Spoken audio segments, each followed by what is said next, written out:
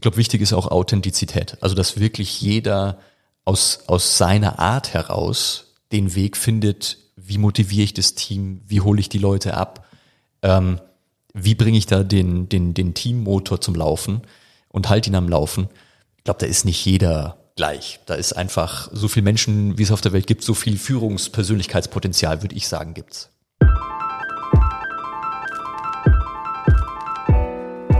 Hallo und herzlich willkommen bei Bravo Dentons, dem Podcast, der die Menschen, die die Marke Dentons in Deutschland auszeichnen, in den Mittelpunkt stellt.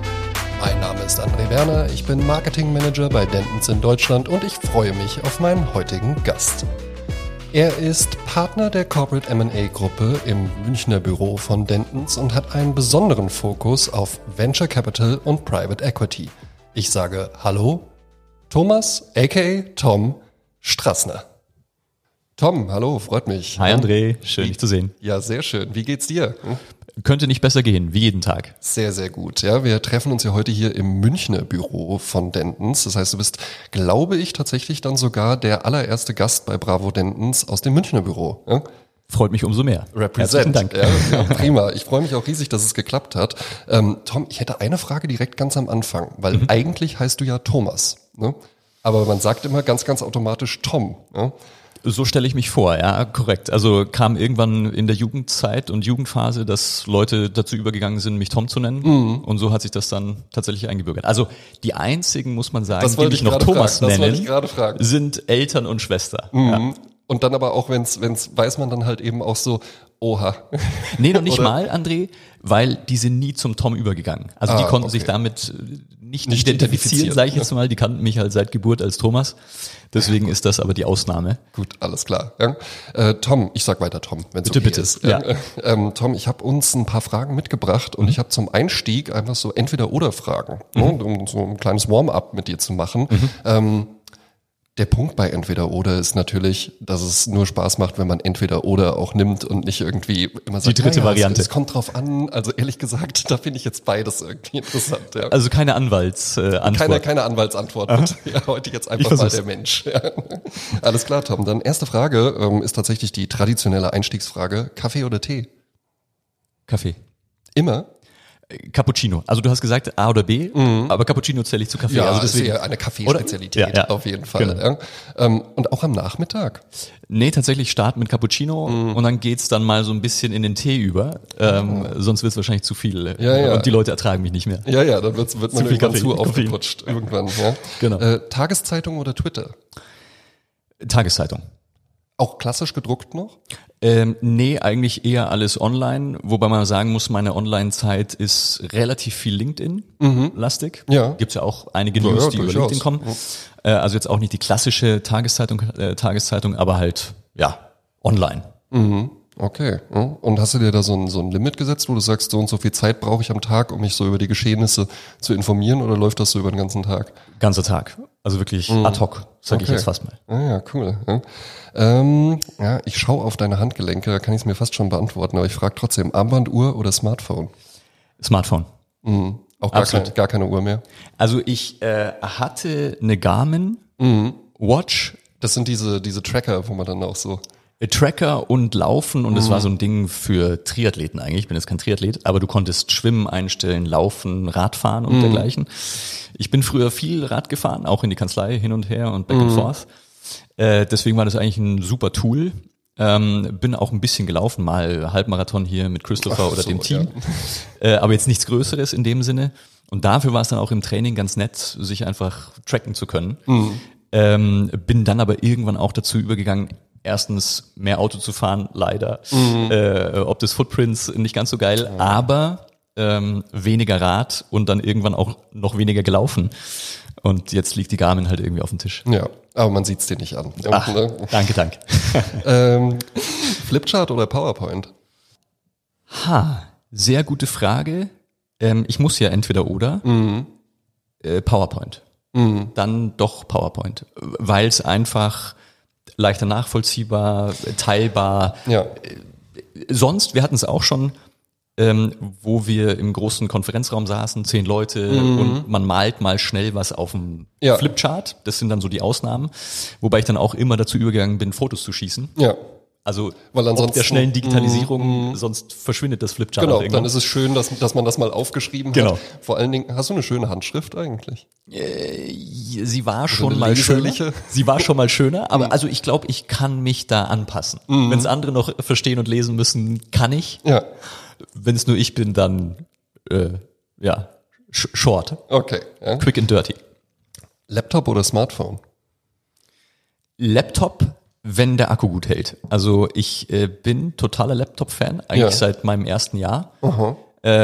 Nehme den auch immer überall mit. Also das ist jetzt für mich tatsächlich so der typische klassische Laptop. Ja. Auch wenn ich hier noch einen Desktop habe, nehme ich den Laptop immer mit und habe den auch immer auf dem Tisch aufgeklappt und nehme ihn auch immer mit nach Hause. Also der wandert immer mit. Das habe ich mir irgendwie angewöhnt. Ich finde auch, also Smartphone, das ist mal ganz nett für irgendwie eine kurze E-Mail, wo man nur reagieren muss. Aber also ich kenne auch Leute, die wirklich lange E-Mails wirklich auf dem Smartphone schreiben, komme ich auch nicht gut mit zurecht. Vor allem, was ich interessant finde beim Smartphone, kann man ja auch irgendwie einstellen, wie sich dann die neuen Nachrichten einsortieren. Und manchmal, wenn man Leute vom Verteiler nimmt und dann doch wieder Reply to all.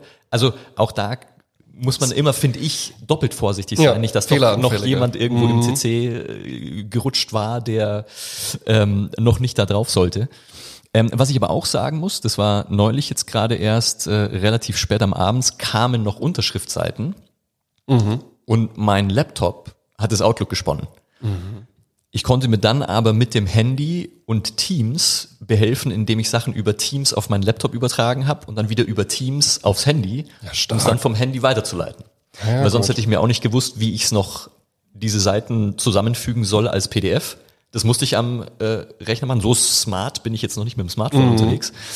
Da war das eine ganz gute Symbiose, da wären das eine ohne das andere auch ein bisschen aufgeschmissen gewesen. Ja, aber das sind dann auch so diese kleinen IT-Nerd-Momente, wo man dann so, das habe ich jetzt hier schon gut geregelt. Also da musste ich jetzt nicht beim IT-Support an. Nee, ich mache das schon. Genau. Sprachnachricht oder Telefonat? Unbedingt Telefonat.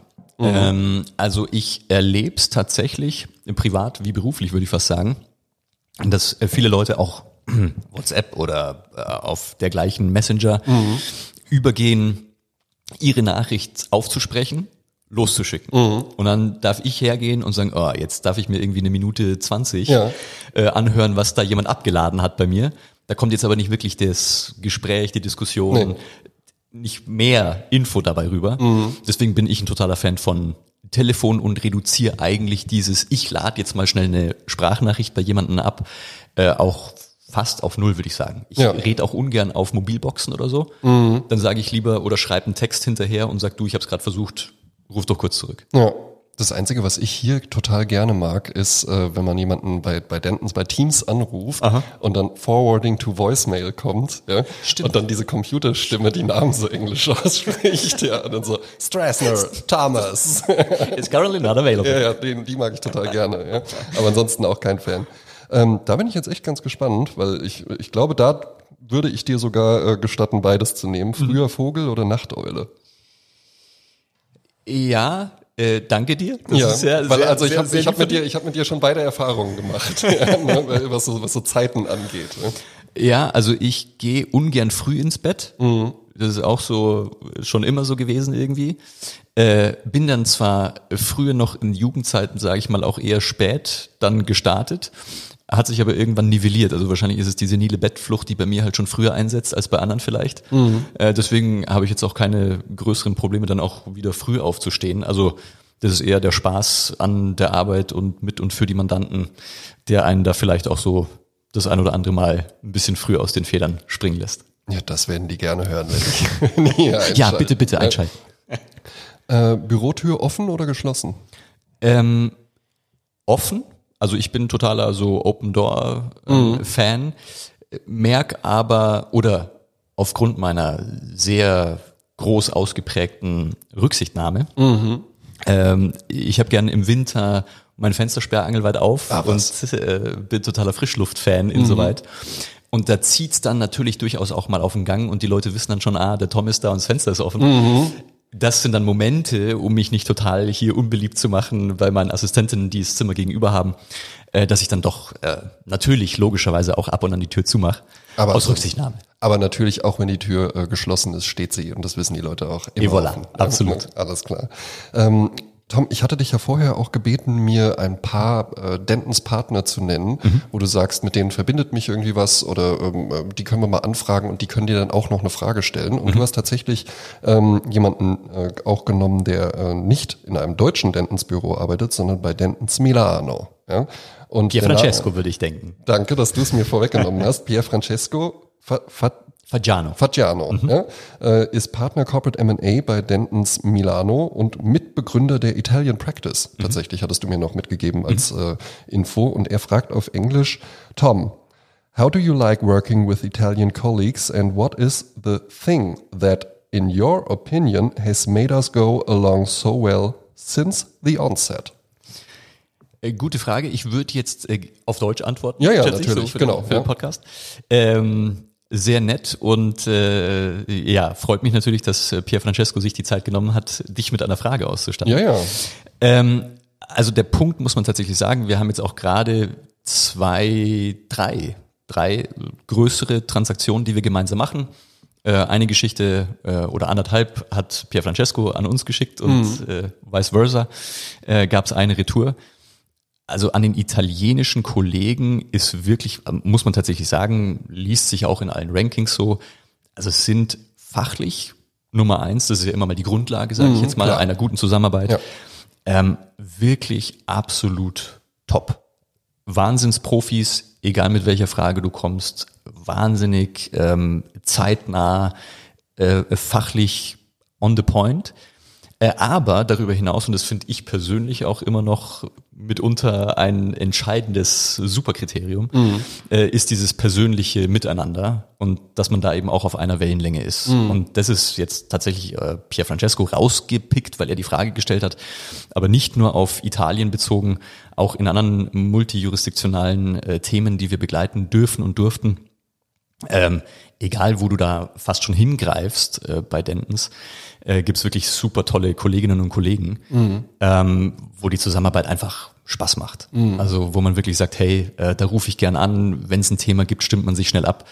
Da gibt's jetzt auch nicht irgendwelche Grabenkämpfe oder es fühlt sich an, als würden die Leute hier bei uns in München, dem nördlichsten italienischen Zipfel, ich kann man fast schon sagen. Es ist natürlich halt auch München, Italien. Man kennt sich, man grüßt sich. Milano, Monaco, das ist ja sehr nah beieinander. Also von daher muss man wirklich sagen, diese Zusammenarbeit fachlich, aber auch privat persönlich lässt einen da extrem zusammenschweißen und egal aus welcher Ecke das Mandat dann kommt, und das muss man wirklich auch sagen, bei Pier Francesco wie auch bei den anderen, es wird behandelt wie ein ureigenes Mandat.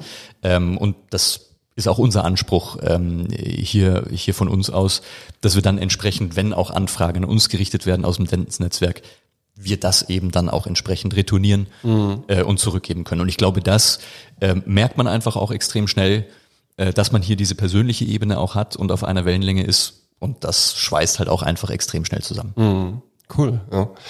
Was würdest du sagen, so diese Netzwerkmandanten, nenne ich es mal, wie viel Prozent macht das bei dir aus? Ich würde sagen, es ist immer noch, was heißt, überschaubar ist zu wenig gesagt. Dafür hat sich zu viel schon entwickelt. Also wir sind jetzt 6 Jahre dabei, mein Team und ich. Und ich würde sagen, mit 2, 3 Sachen, die man in eine andere Jurisdiktion mal schickt, zu Partnerinnen, Partnerkollegen, kommt dann auch mal eine Retour. Und das internationale Cross-Border-Geschäft hat insoweit auch einfach natürlich gesehen angezogen und ist mehr geworden. Wir machen halt immer auch noch Domestic, sage ich jetzt mal, oder nationales Venture Capital, auch M&A-Geschäft, wo du jetzt nicht immer zwingend Kolleginnen und Kollegen in ausländischen oder anderen Büros mit einbinden musst. Aber wenn du jetzt Prozente hören willst, würde ich sagen, 30-35% hatten internationalen Bezug, egal ob jetzt inbound wir was für Kolleginnen machen oder Kollegen oder wir was rausgeben oder jemanden anders mit einbeziehen.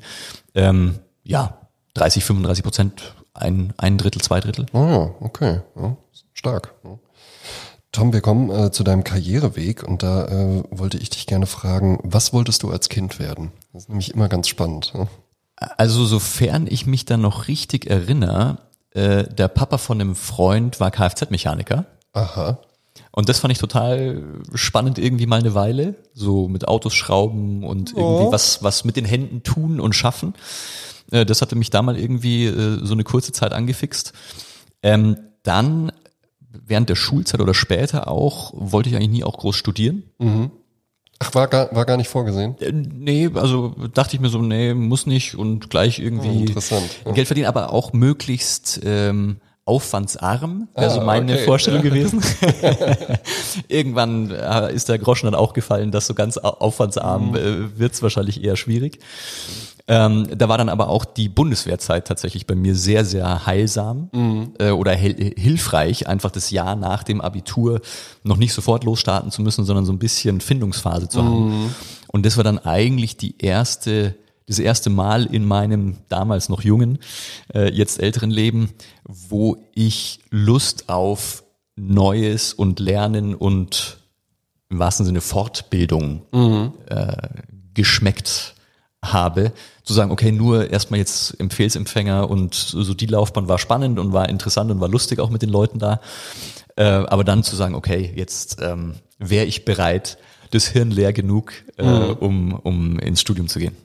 Aber so dieser handwerkliche Aspekt, der spielt bei dir schon auch eine Rolle. Ne? Ich hoffe, ich plaudere jetzt nicht aus dem Nähkästchen zu viel, aber ich erinnere mich, als wir uns das letzte Mal gesehen haben, da warst du gerade umgezogen und warst ganz stolz darauf, dass du irgendwie bei dir im Garten so eine Leitung verlegt hattest oder so mit so einer Bodenfräse oder sowas. Da erinnere ich mich noch dran. Und da sehe ich dich aber auch total.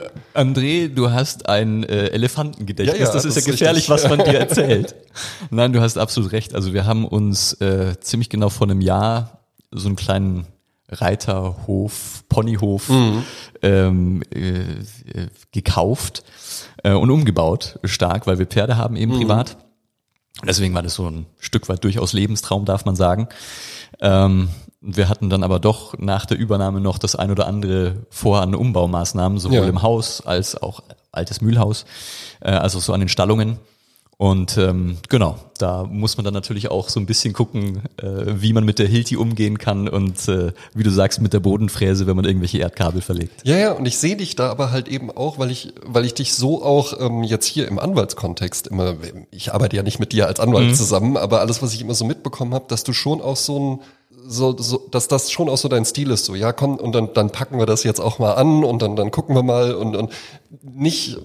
Das klingt nicht kopflos oder sowas, das meine ich damit gar nicht, aber halt eben eher so, okay, komm, wir legen jetzt mal los, ja. Und dann generieren wir daraus halt eben auch gewisse Learnings und dann klappt es beim nächsten Mal vielleicht noch ein bisschen besser, aber alles ist besser, als jetzt Ewigkeiten erstmal nur zu überlegen, wie man es denn überhaupt anpacken könnte. Absolut. Du solltest neben deinem Podcast noch irgendwie so Psychologie draufsatteln. Ja, würde ich auch sagen. Also denke ich, André, unterschreiben. Ja, sehr schön. Ja. Jetzt ist es ja dann nicht die Kfz-Werkstatt geworden, aber weißt du noch, womit du dein erstes Geld verdient hast? Das muss Zeitungsaustragen gewesen sein. Ganz klassisch. Ganz klassisch. Wie in so einem amerikanischen Film oder so. Aha. Nur nicht so das coole BMX und dann so cool die Zeitung so über den Zaun geschmissen. Genau, so hat man sich das ja immer vorgestellt und dann war das aber überhaupt nicht so. Das wäre die romantische Alternative gewesen, aber es war eher so mit einem ganz klassischen Rad mit Anhänger. Die Straßen lang und dann immer brav natürlich absteigen. Ja, genau. Genau. Überhaupt nicht cool amerikanisch. Absolut nicht und bei Wind und Wetter, aber es hat schon gelernt oder für mich, ich fand es eine interessante erste Erfahrung, zu sagen, okay, zuerst das Zusammenlegen, zu Hause im stillen Kämmerchen, dann die Pferde satteln und dann egal zu welcher äußeren Begebenheit und wie das Wetter gerade mitspielt, eingepackt oder bei größter Hitze einfach die Runde drehen.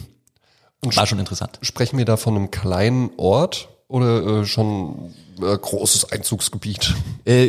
Jein, also es war Münchner Vorstadt im Westen, so Fürstenfeldbruck. Und es war eigentlich so nettes Suburbia zum Aufwachsen, 3 Bolzplätze in 5 Minuten Umgebung so ungefähr. Die Kumpels super nah. ich kann es dir gar nicht mehr sagen, aber ich glaube, die Runde war irgendwie wahrscheinlich in einer halben Stunde auch abgeradelt. Ja. Also für mich dann irgendwie als, was wird's gewesen sein, 10, 11, 12, 13-Jähriger. Da fühlt sich das halt eben natürlich an, wie irgendwie Überstunden. Voilà. Ja, genau. Jetzt habe ich hier das Rieseneinzugsgebiet. Aber sagen wir mal so, weil meine Frage zielte dahin ab, es wäre schon aufgefallen, wenn du jetzt die Art von Zeitungsjunge gewesen wärst, der einfach sagt, ja, ich habe die Zeitung ausgetragen, nämlich rüber zur Papiermülltonne. Ja, absolut. Das hätte ich auch nicht mit meinem Gewissen vereinbaren können. Sehr gut. Ja. Ich habe gelesen in deiner Biografie, du bist ja Jurist, also Anwalt, du bist aber auch Diplomkaufmann. Wie kommt es jetzt, dass du als Jurist oder in einer Anwaltskanzlei arbeitest und nicht, weiß ich nicht, in einem DAX-Konzern oder sowas? Ja? Ich wollte ja, wie ich dir schon erzählt hatte, eigentlich schnell Geld verdienen und nicht lange studieren, wenn ich dann eben studiere. Und mein Dad war Banker und daher glaube ich, war so ein bisschen dieser Einschlag oder diese Vorprägung in Richtung BWL. Und nachdem ich mir davor jetzt auch nicht die riesigen Gedanken gemacht habe, wo soll die Reise hingehen, war für mich wahrscheinlich auch dieses BWL, da kannst du in 7, 8 Semestern durch sein, kommst doch noch relativ frühzeitig zum ersten echten Geld verdienen. Ist überall anschlussfähig. Ja. Genau, du bist noch nicht festgelegt und du kannst dir da dann immer noch während der 3,5, 4 Jahre so deinen Weg suchen. Und was mir schon auch wichtig war, mal später die Option zu haben, international zu arbeiten. Und das war auch, wo ich mir dachte, okay, mit BWL kannst du auch mal im Ausland studieren, vielleicht im Ausland dann später auch arbeiten und bist da relativ kompatibel. Und so kam es dann, dass ich nach 3 Semestern, das war dann so Vordiplom damals noch, das war vor Bachelor, Master, Vordiplom, Diplom, mein Dad dann eben auch nochmal meinte, er und meine Mom wären so großzügig und würden mir auch noch ein zweites Studium finanzieren. Und dann hatte ich mir das kurz durch den Kopf gehen lassen. Eine Freundin hatte Jura studiert. Dann habe ich gesagt, wenn ich es danach anschließen würde, werde ich ja nur noch älter. Ja. Also völlig konträr zu dem, was ich immer wollte, relativ früh mein eigenes Geld verdienen. Und so kam es dann eigentlich, dass ich mich mit Jura auch mit angefreundet habe und dann zum Hauptstudium BWL eben auch Jura parallel angefangen habe. War dann scheinfrei Jura, nachdem ich BWL fertig war, bin da ins Repetitorium und ja, das Jahr drauf hatte ich dann mein erstes Examen. Kannst du mir sagen, welche Personen bisher in deinem Leben für dich prägend waren, wo du sagst, die haben irgendwie meinem Leben so einen Twist gegeben in eine bestimmte Richtung? Also super viel. Also ich würde sagen, ich bin ein totaler Menschenfan und sag auch, also jeder ist ja irgendwie Spiegel im Positiven wie im Negativen. Man kann von jedem extrem viel lernen und jede Erfahrung ist da insoweit echt wertvoll und hilfreich. Die erste früh prägende Person mit Sicherheit mein Dad. Also ganz. Hätte ich jetzt auch, also hat man jetzt auch schon rausgehört. Ja, ganz klar. Also ich glaube, das lässt sich nicht leugnen, will ich auch gar nicht. Obwohl er auch wahnsinnig viel gearbeitet hat, um da gut für uns zu sorgen, war er dann absolut im positivsten Sinne prägend. Eine Sache habe ich mir extra nicht abgeschaut. Er war Kettenraucher früher, hat dann aufgehört. Aber das war das fand meine Schwester nicht uncool. Das haben wir dann auch schön sein lassen. Aber ansonsten muss ich sagen, war er da wirklich schon sehr prägend. Weißt du noch, was dein allererstes eigenverantwortliches Projekt war? Jetzt nicht bei Dentons, sondern generell. Ne? Du bist mit dem Studium fertig und fängst an zu arbeiten. Und dann startet man ja nicht direkt als Partner in der Kanzlei. Ne? Leider nein. Aber irgendwann muss ja dieser Moment kommen, wo dann mal jemand gesagt hat, ich weiß ja, wie so Anwälte reden, der Strassner macht das mal. Jetzt mach der Strassner ist da im Lied oder so.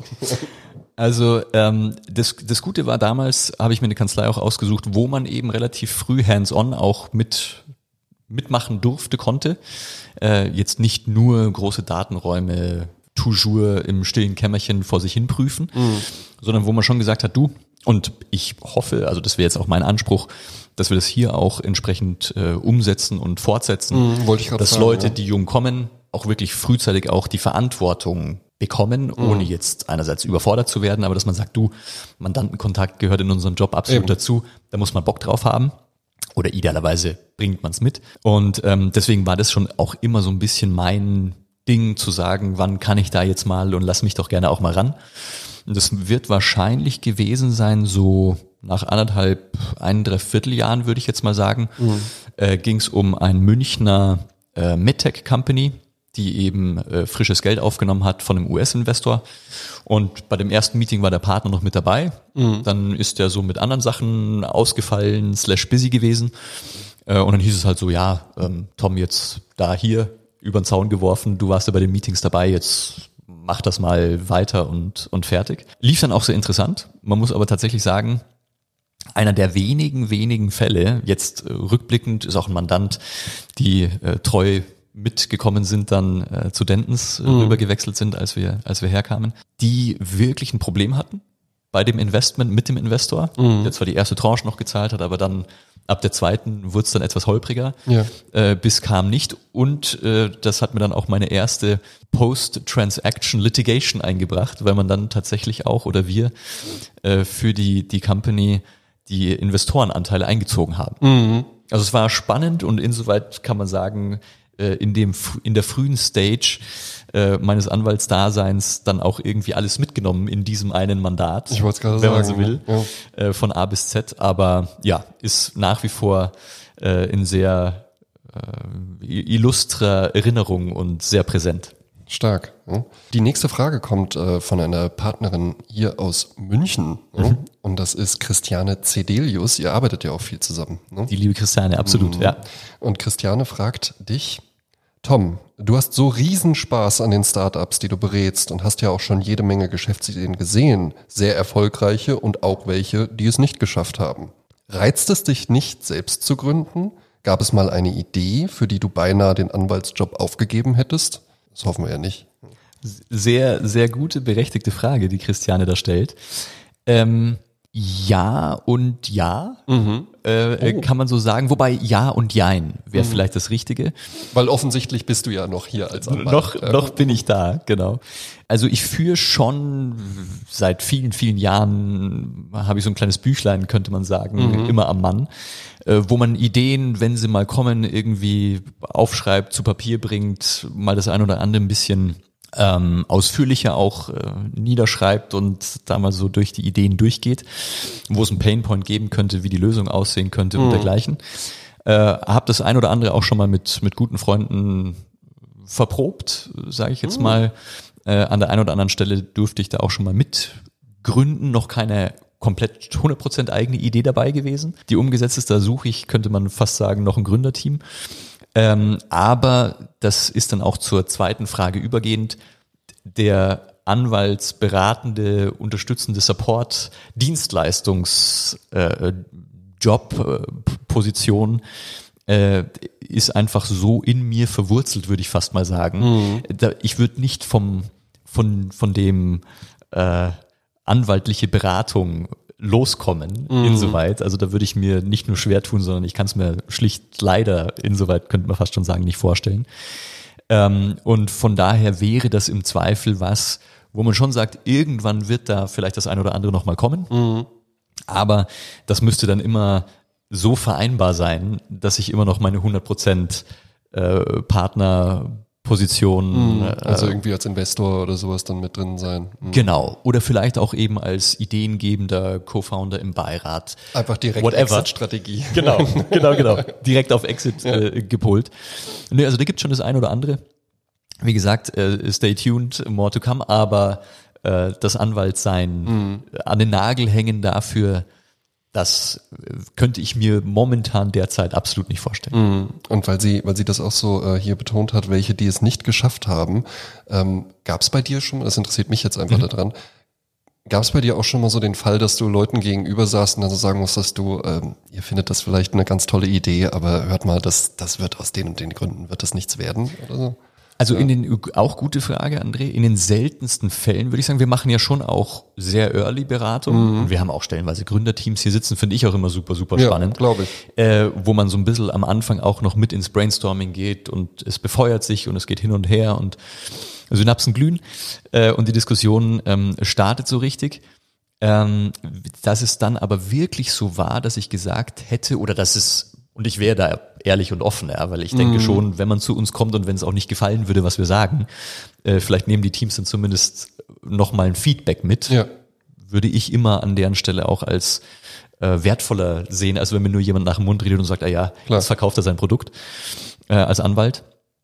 Und in der Beratung dann juckt's einen nicht, was weitergeht, au contraire. Aber wirklich sehr, sehr selten. Wir hatten es einmal, kann ich mich erinnern, bei einem Fintech, wo wir am Anfang oder wo unser Gefühl gesagt hat, da kommen regulatorische Hürden. Dann hatten wir das auch mit den entsprechenden Kolleginnen und Kollegen einmal angeschaut und verprobt. Das war dann zumindest das Aus für diese Idee, weil auch die Kollegen gesagt haben, da kommst du regulatorisch nicht über diese Hürde. Oder da gibt's einfach zu viele Probleme oder Themen, die es schlicht unmöglich machen. Klar. Da hat das Team dann halt einfach sich nochmal zurückgezogen, ein bisschen refined, ein bisschen Feintuning betrieben, kam dann auch wieder mit einem viable Product, aber deswegen eher selten, aber ich würde auch nicht hinterm Berg halten. Du hattest jetzt schon erwähnt, 2016 bist du zu Dentons gekommen mit deinem Team. Kannst du dich noch erinnern, wie du auf Dentons aufmerksam geworden bist? Als ja noch eine relativ junge Kanzlei ist, für die Größe vor allen Dingen. Und in München muss man sagen, wir kamen zum 1. Oktober 16 dazu. Das war 3 Monate, da war hier Juli, August, September. Das 3. Quartal gab es das Münchner Büro. Oh, okay. Wir sind aber schon ins Gespräch gekommen, bevor das Münchner Büro geöffnet hatte. Es war ein guter Freund von mir, der Michi Heim, Counsel hier bei uns auch im Team Corporate M&A. Und Michi kannte ich über einen gemeinsamen Freund. Mit Ralf habe ich BWL studiert. Und Ralf und Michi waren eben zusammen zur Schulzeit. Und die hatten so eine Hobby-Fußballmannschaft. Und über Ralf kam ich da dazu, habe Michi kennengelernt und war mit Michi dann alle heilige Zeit mal irgendwie beim Lunch verabredet. Und dann am Viktualienmarkt beim Falafel. Da hatten wir uns ausgetauscht. Kenn ich sogar auch den Laden. Kennst du das auch? Ist auch tatsächlich sehr, sehr lecker. Super gut, die Jungs. Links, ne? Und da haben wir gesagt, du lass mal wieder Catch-up machen. Und ich hatte ihn damals auch versucht, mal abzuwerben. Ja, okay. Von seiner Vorgängerkanzlei. Aber hat gesagt, du, nee, und ich bin mit dem Team super happy und alles gut und lass uns aber weiter privat quatschen. Dann haben wir uns getroffen. Das war eben dann Mitte 16 irgendwann. Und dann hat er gesagt, ja, er wechselt. Dann habe ich schon gesagt, Michi, du treulose Tomate, wie kannst du mir das antun? Jetzt vor einem Jahr wollte ich dich doch. Genau, was machst du? Und wir waren dann aber auch gerade so im Team offen für eine Wechsel oder einen Wechsel generell. Und so kamen wir ins Gespräch und dann hat er gesagt, du sprich doch da hier mal mit den Partnern vor Ort. Mit Dentons und tags drauf hatten wir einen Termin vereinbart für nochmal einen Tag später. Und so ging das dann relativ schnell, dass wir gemerkt haben, der ist ein absolut super Fit. Cool. Kannst du denn noch für dich so einen Moment ausmachen? Man fängt dann irgendwie an und dann die Gespräche sind ja das eine, aber dann wirklich der Arbeitsalltag und dann wirklich die Realität kann ja dann halt eben auch was anderes sein. Offensichtlich war es ja dann nicht so, sondern du bist ja dann mit deinem Team seit 6 Jahren hier. Aber dass du so gemerkt hast, nee, das war wirklich die richtige Entscheidung, hier bin ich richtig und dass man sich so angekommen fühlt? Also das war tatsächlich nahtlos. Also ich würde sagen, das war jetzt nicht der eine Moment, wo man gesagt hat, jetzt hat es ein bisschen am Anfang gehackelt oder so und jetzt ist es aber endlich soweit und es fühlt sich richtig an. Sondern es war wirklich, muss man auch sagen, von Beginn an, obwohl man sagen kann, wir als Team waren die Ersten, die nicht aus dem Ursprungsnukleus von dem Spin-off mitkamen, sondern die ersten 3 beziehungsweise 4 mit Jenny Assistenz zusammen im Team, die von einer anderen Kanzlei kamen. Aber das Hallo und die Begrüßung und das Miteinander war herzlich, offen.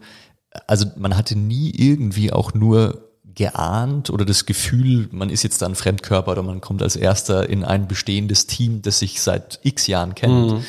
Sondern dieses angekommen fühlen, wie du gesagt hast, war tatsächlich von Tag 1, muss man sagen, gegeben. Einfach durch die offene Kultur und dieses offene Miteinander. Ich denke auch den Spaß der Leute hier am Münchner Standort, aber dann auch den anderen Standorten, diese Offenheit zu sagen, wir haben Bock drauf, hier ein Münchner Office aufzumachen, groß zu machen, zu vergrößern, auf und auszubauen. Das hat sich einfach übertragen. Die positive Stimmung und Energie. Wir kommen zu einer Frage von einem Partner, und zwar geht's jetzt über den großen Teich. Das fand ich ja ganz spannend tatsächlich, und es ist auch wieder ein Partner Corporate M&A von Dentons New York City. Soll ich? Ja, warte doch ruhig mal. Es könnten zwei sein. Ja. Ilan oder Chris? Es ist Ilan. Ilan Katz spricht man es dann aus. Und er fragt dich, how do you always maintain your smile? Und das frage ich mich auch, weil du mir die ganze Zeit schon lächelnd gegenüber sitzt. Ja. When dealing with a difficult legal situation, I have always admired your ability to stay positive. Und das ist mir bei dir auch schon aufgefallen. Du hast eine wahnsinnig positive Grundstimmung. Tatsächlich immer, wenn ich mit dir Kontakt hatte, und es ist ja nicht so, als ob du ständig nur darauf wartest, dass ich endlich mal bei dir anrufe und ansonsten nichts zu tun hast. Ja. Du hast eine sehr, sehr positive Grundstimmung, und das scheint ja auch sich bis in die USA zu übertragen. Wie kommt das, Tom? Also man könnte wahrscheinlich sagen, wenn man vielleicht Leute fragt, die mich länger kennen, dass ich so ein hoffnungsloser Optimist bin oder irgendwie auch, also ich kann es dir gar nicht sagen, woher es ursprünglich stammt, aber irgendwie denke ich mir, der Tag ist zu kurz oder dann das Leben auch zu kurz, als dass man nicht lächelnd durchs Leben gehen kann. Ohne die Sachen einerseits auf die leichte Schulter zu nehmen, sind ja durchaus Themen, mit denen wir betraut werden, die absolut ernst sind, beziehungsweise Themen, die, würde ich auch mal sagen, gar nicht Probleme sind für einen Mandanten, weil, habe ich auch gelernt, Probleme sind nur Sachen, die man nicht lösen kann. Auch so eine Grundeinstellung. Mein Dad hat mir das... Das ist auch die schönere Formulierung als dornige Chancen. Kannst dich daran noch erinnern. Ne? Liebe ich. Ja. Und von daher sage ich mal, ich habe in meinem Leben noch nicht die Themenstellung, sage ich jetzt bewusst, erlebt, die man nicht gemeinsam im Team lösen konnte. Und deswegen stimmt mich das immer positiv. Also wie Ilan sagt, klar gibt's mal irgendwie difficult situations oder Situationen, die sich anders entwickeln, als man vielleicht sich's erhofft oder erwartet hätte. Aber auch da würde ich sagen, wenn man ergebnisoffen an die Sachen rangeht, beziehungsweise schon das Ergebnis als Ziel, als Endziel vor Augen, ohne jetzt aber zu sagen, jeder einzelne Zwischenschritt muss genauso, wie ich es mir jetzt heute schon vorstelle, laufen, fährt man oder bin ich bisher damit sehr, sehr gut gefahren. Und wie gesagt, durfte auch noch nie vor einer Situation stehen, wo ich sage, egal wen ich jetzt um Hilfe bitte oder frag nach Rat und Tat und Support, man hätte es gemeinsam nicht gewuppt. Also von daher lässt mich das immer sehr, sehr positiv gestimmt. Ja, passt ja auch. Da sind wir auch wieder bei der Bodenfräse. Ne? Ja, genau. Und halt eben auch einfach, du wusstest halt für dich einfach so, alles klar, das Ziel ist jetzt irgendwie dieses Kabel in den Boden reinzubekommen. Ich fange mal an zu fräsen. Genau, ja. Ne? Und dann, und das Kabel ist es im Boden. Absolut. Das Kabel ist im Boden. Ja.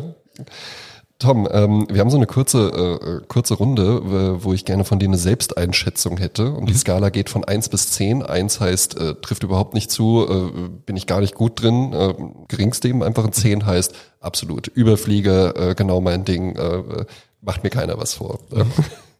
Also, mach gerne überall schon 10. Überall schon 10, ja, prima. Ja, inklusive ich bin zurückhaltend und... Ja, okay, dann Tom der Tiefstapler. Genau, 10 auf jeden Fall. Schieß los. Tom der Chef. Definiere Chef. Also für mich 7,5. 7,5. Hm.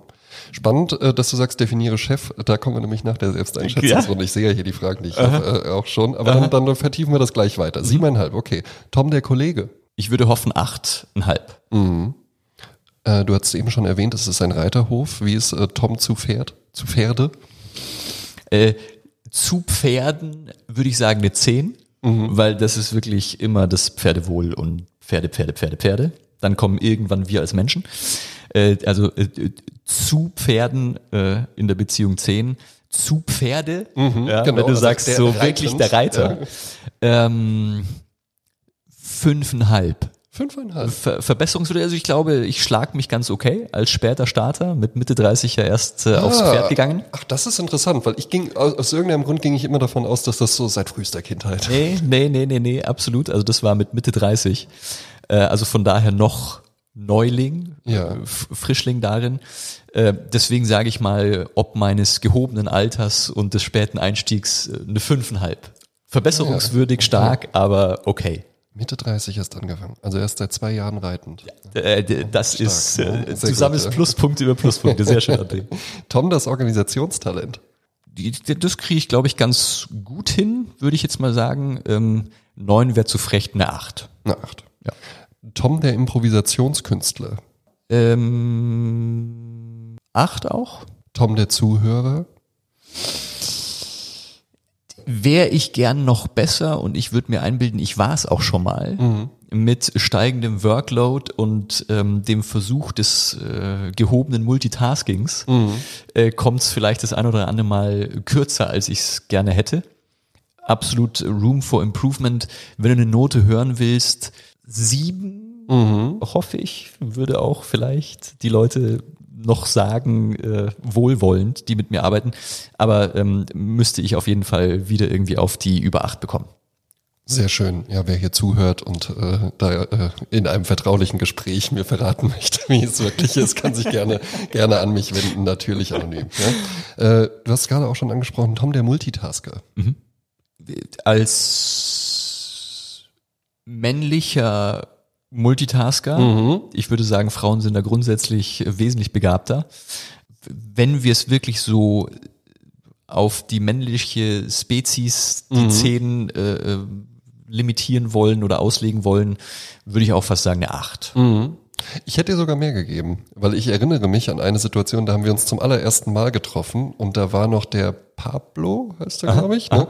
Der Pablo und ich waren mit dir in der Küche hier im Münchner Büro. Und man muss ja sagen, das Münchner Büro verfügt über ein geniales Instrument, damit sich die Menschen im Haus einfach immer mal treffen. Die Siebträger. Und das ist die Siebträger-Kaffeemaschine, die hier im 5. Stock steht und einen hervorragenden Kaffee tatsächlich macht und immer tipptopp sauber ist. Das finde ich wirklich, also das ist schon wirklich eine Leistung. Da zeichne ich auch für verantwortlich. Da zeichnest du auch für verantwortlich, klar. Ja, ne? Tom, der Nein, Tiefstapler hatten wir ja schon Dank. auf 10. Ja, genau, ja. Und ich erinnere mich, wir standen im Raum und wir trafen uns zum ersten Mal und du sprachst mit Pablo über ein berufliches Projekt, was sie heute noch angeht und mit mir kennenlernen. Stimmt, wir hatten ja per Mail Kontakt. Wie ist denn das mit dem Podcast? Da haben wir nämlich dieses Date hier verabredet und hast dir parallel noch einen Cappuccino gemacht, ja. Was bei einer Siebträgermaschine ja nicht einfach nur einen Knopf drücken ist oder so. Ne? Lange Übung, André, lange Übung. Also ich war da durchaus beeindruckt. Du hattest es eben schon angesprochen, definiere Chef. Und die nächste Frage finde ich tatsächlich ganz interessant. Was ist für dich der Unterschied zwischen Chef und Führungskraft? Chef, finde ich, hat immer noch so ein bisschen den Geschmack des, man ist da so oben in der Chefetage allein vor sich hin und hat dann das Team unten drunter und managt das und führt das. Im idealen Falle führen, da überschneiden wir uns dann wieder mit der Führungskraft. Führungskraft, würde ich sagen, ist halt jemand, der gerne intrinsisch motiviert vorangeht. Würde ich jetzt auch gar nicht mal an irgendeiner Position zwingend festmachen, sondern sagen, es gibt einfach, finde ich, Persönlichkeiten, die diesen Führungscharakter haben, wo Leute einfach sagen, allein aus dem Vertrauen in die Person heraus kann ich mich dem anschließen, beziehungsweise erkenne ich da so diese Führungskraft an und es ist dann eher ein dynamisches Geben und Nehmen und Miteinander. Deswegen finde ich den Ausdruck Führungskraft irgendwie wesentlich charmanter. Bist du eine Führungskraft? Also Chef bin ich nicht, würde ich sagen. Ich würde schon sagen, dass ich hoffentlich eine halbwegs passable Führungskraft bin, allein aus dem Wunsch heraus und auch irgendwie dem Ansporn, das Team mitnehmen zu wollen. Also für mich gibt's auch nicht irgendwie einen Solokünstler, der das ganze Projekt wuppt und alleine einfach schmeißt ein Genie ist und man hat so kleine Minions, die zuarbeiten, aber eine Strahlungskraft oder eine Persönlichkeit, die das alles alleine macht. Für mich ist immer Team der ausschlaggebende Punkt. Und der Spaß dran, im Team was zu bewegen.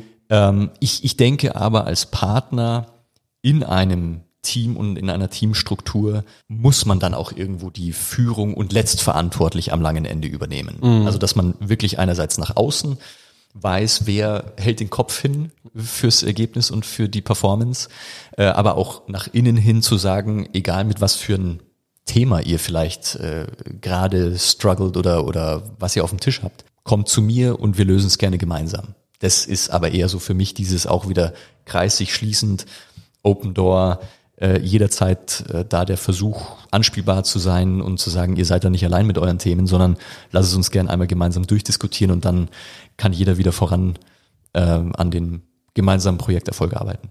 Aus deiner Sicht wird man Führungskraft oder ist man das irgendwie einfach, weil das auch so ein Naturell oder sowas ist oder halt irgendwie einfach so ein gewisses Mindset, was halt manche Leute einfach mitbringen und andere nicht, oder kann das theoretisch jeder werden? Und jede? Ich bin schon fest davon überzeugt grundsätzlich, dass man sich, wenn man limitiert ist oder wird, dann macht man es selbst. Deswegen glaube ich auch fest daran, dass jeder Führungskraft und Persönlichkeit werden oder entwickeln kann, verfeinern kann. Ich denke schon, es gibt Persönlichkeiten oder Menschen, die sich da leichter tun, weil man einfach schon Sachen mitbringt, die halt so ein bisschen gegeben sind oder die man vielleicht schon etwas früher aufsaugen durfte oder mitbekommen durfte. Andererseits bin ich der festen Überzeugung, dass jeder selbst da seinen Weg finden kann, eine Führungspersönlichkeit zu werden und zu entwickeln. Und ich würde auch gar nicht mal sagen, es gibt nur diese eine Struktur oder das eine Förmchen, in das gepresst man dann die perfekte Führungskraft ist.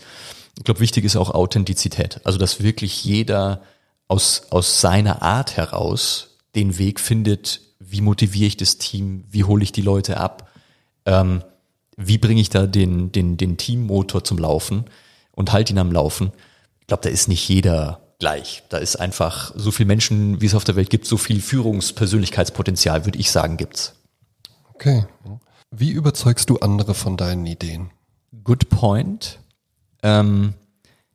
Ich würde sagen, es gibt immer so ein Stück weit mehrere Ebenen, logischerweise. Einerseits das Ansprechen der rationalen Ebene, zu sagen, guck mal, das ist jetzt hier A, nicht B und es müsste doch die und die Lösung geben. Also wirklich dieser lösungsorientierte, rationale Ansatz. Andererseits würde ich sagen, ist es auch immer extrem relevant und wichtig, aber auch spannend. Und das würde ich auch sagen, generell wir als anwaltliche Berater, über 50% ist Psychologie, was ich auch extrem spannend finde. Einfach in einem Raum von Menschen zu versuchen zumindest, die Stimmungen einzufangen und das, was eigentlich nonverbal zwischen den Zeilen gesagt wird. Ich glaube, das macht unseren Beruf dann auch am langen Ende extrem spannend, antizipieren zu können oder es zumindest zu versuchen.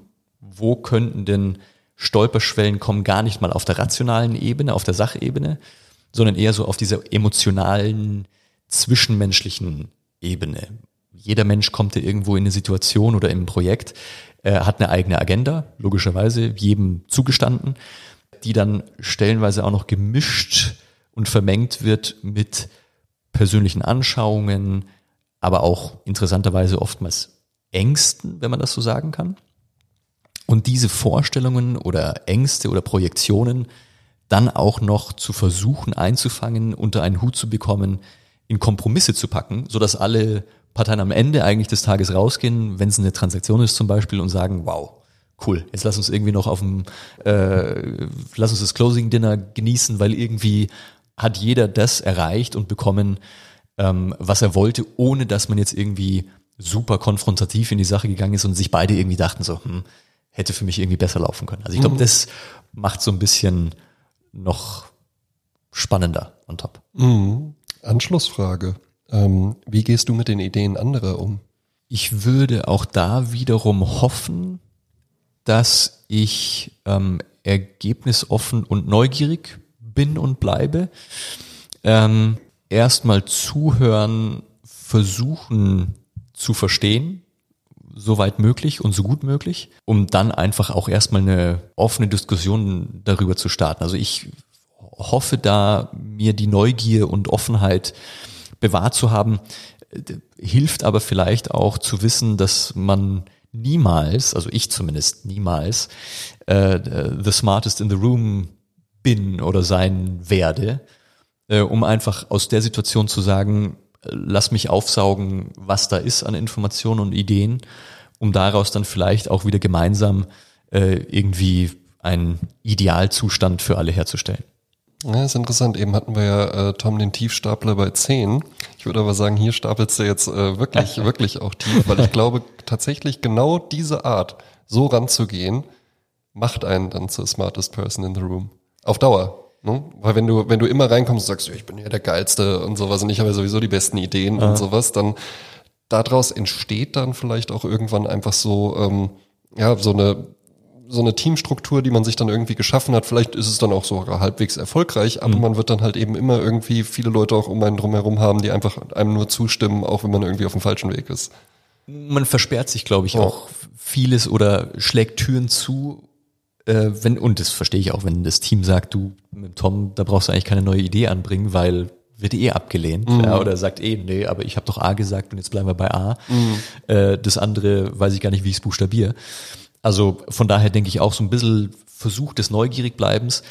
Deswegen aber vielleicht auch wieder für mich persönlich den Kreis zu schließen, den Spaß auch mit Early-Stage-Startups und Teams und Gründern und Gründerinnen zusammenarbeiten zu dürfen, weil man einfach immer ständig, fast schon kann man sagen, mit neuen Ideen, neuen Persönlichkeiten, neuen Herangehensweisen konfrontiert wäre negativ ausgedrückt, aber im Austausch zu sein und das mitbekommen zu dürfen.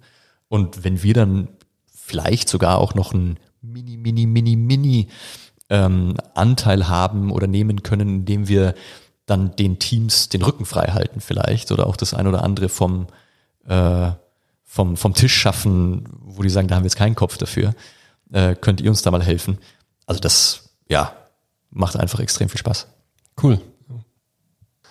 Tom, parallel zu diesem Podcast hier hosten wir auch eine Playlist, und zwar ist das die Dentons Power Personality Playlist, die mit Songs, die von den Protagonistinnen und Protagonisten dieses Podcasts ausgewählt werden, kuratiert wird sozusagen. Und da hatte ich dich ja auch gebeten, uns doch bitte einen Song mitzubringen. Wir sind hier natürlich offen für alle Genres, aber der Name der Playlist verlangt jetzt vielleicht nicht unbedingt irgendwie nach der schwermütigen Ballade, sondern eher nach so einem Song mit ein bisschen Kraft. Hast du uns da was mitgebracht?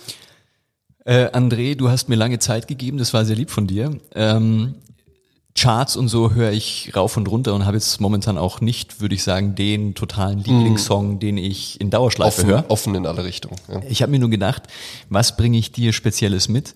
Und es ist dann ein Song, den ich jedes Jahr zumindest mal 4 Wochen rauf und runter höre. Von Wham! Last Christmas. Nein, ja, Wham! Also, Last Christmas auf der Dentons Power Party. Das ist ja auch so ein Song, der so die Gemüter spaltet, ne? Und manche Leute, ich kann es nicht ertragen. Absolut. Und sowas, ja. Aber ich denke mir da halt eben dann auch immer so, ja, die Hits sind halt eben auch die Hits, weil sie halt eben auch die Hits sind. Und ich sag mal, welcher Bandname klingt mehr nach Power Personality Playlist als Wham! Du hast völlig Snap. Recht. Du hast völlig recht. Und auch wenn Leute bei mir im Auto dann sitzen zu der Weihnachtszeit oder Vorweihnachtszeit, du merkst genau, wie sich die Lager spalten, wie du sagst. Wobei ich bin schon immer, wenn auf einem Radiosender dann Wham! Last Christmas gerade gelaufen ist, dann wechselst du den Radiosender, weil dann kommt das da natürlich halt eben, also da ist die Chance größer, dass es dann jetzt auch nochmal kommt. Ja, finde ich sehr, sehr gut. Ja. Da dieser Podcast jetzt noch nicht 300 Episoden hat, erlaube ich mir die Playlist auch noch mit einem Song zu bereichern. Wir waren heute schon in New York City. Ich habe eine Band mitgebracht aus San Francisco. Richtig coole Combo. The OCs heißen die. So ein bisschen Surf-Rock, ja, so ein bisschen wavig, ja, okay. San Francisco halt eben. Und der Song heißt auch Tidal Wave. Tidal Wave. Nice. Muss ich gleich mal bei Spotify suchen. Kannst du gleich mal reinhören, gefällt dir bestimmt auch. Ja, ist jetzt ein bisschen anderes Genre als Last Christmas, ja. Aber diese Playlist soll ja halt eben auch die Vielfalt bei Dentons abbilden. Und Tom, mir hat's riesig Spaß gemacht mit dir. Ich habe eine letzte Frage noch an dich. Würdest du sagen, man ist irgendwann fertig oder geht's immer weiter? Also ganz, ganz klar, immer weiter. André, herzlichen Dank. Super, ich danke dir, Tom. Ja, mir auch. Ja, danke. Bis dann. Tschüss.